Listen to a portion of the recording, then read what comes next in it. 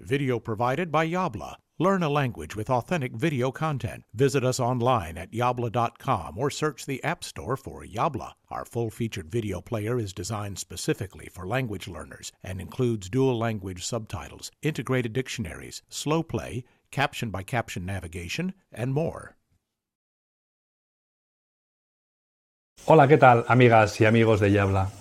Hoy nos hemos hecho alrededor de 200 kilómetros en coche desde Málaga para enseñaros uno de los destinos con más encanto y belleza de España.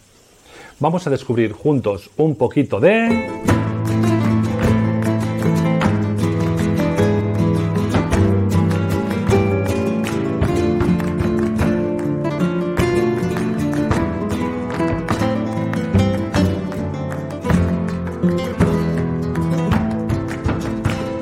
Sevilla, con cerca de 700.000 habitantes, es la ciudad más poblada de Andalucía y una de las más elegidas por los turistas debido a su clima, su gente hospitalaria y su riqueza cultural, ya que es uno de los lugares de Europa con más monumentos por metro cuadrado.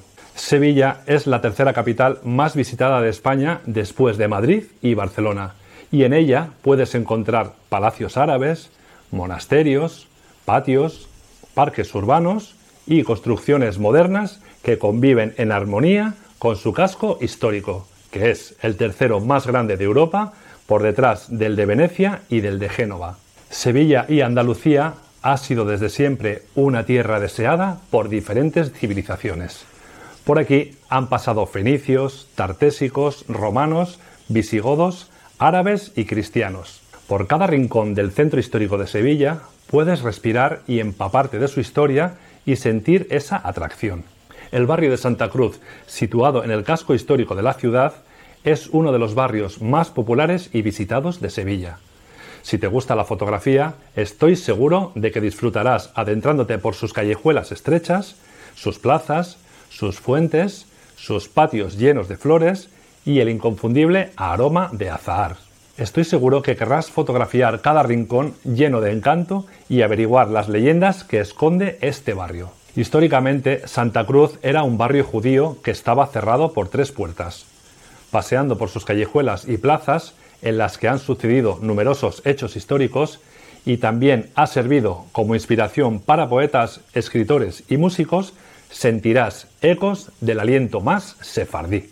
La mejor manera de conocer este barrio es pasear y dejarse llevar por sus calles, visitar sus casas singulares, disfrutar de su gastronomía en una terraza o simplemente tomar el sol en una de sus plazas, dejándote llevar por las sensaciones de su historia y sintiendo el alma de Sevilla. El comercio de este barrio siempre se ha asociado a la venta de souvenirs, pero además de este tipo de comercios, podemos encontrar otros de gran interés y que merece mucho la pena visitar, y otros como son los tradicionales comercios de barrio, tales como el kiosco de prensa de Mateos Gago, los ultramarinos Caliche o el horno de las doncellas. Otro barrio muy popular, humilde, sencillo y auténtico de Sevilla es el barrio de Triana, a orillas del río Guadalquivir y que está unido al resto de la ciudad por el famoso Puente de Triana. El barrio de Triana es el más especial y con más sabor de la ciudad.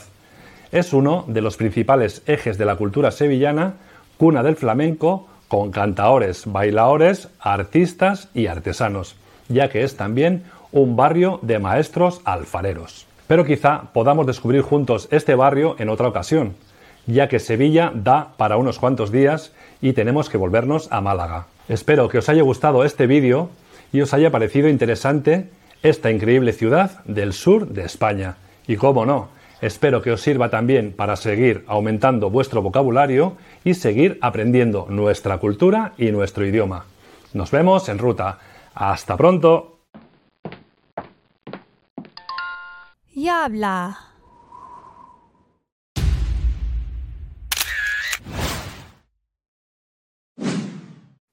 If you enjoyed this video, you will love the full-featured Yabla video player. Find us in the App Store by searching for Yabla, or visit getyabla.com for special offers for podcast viewers.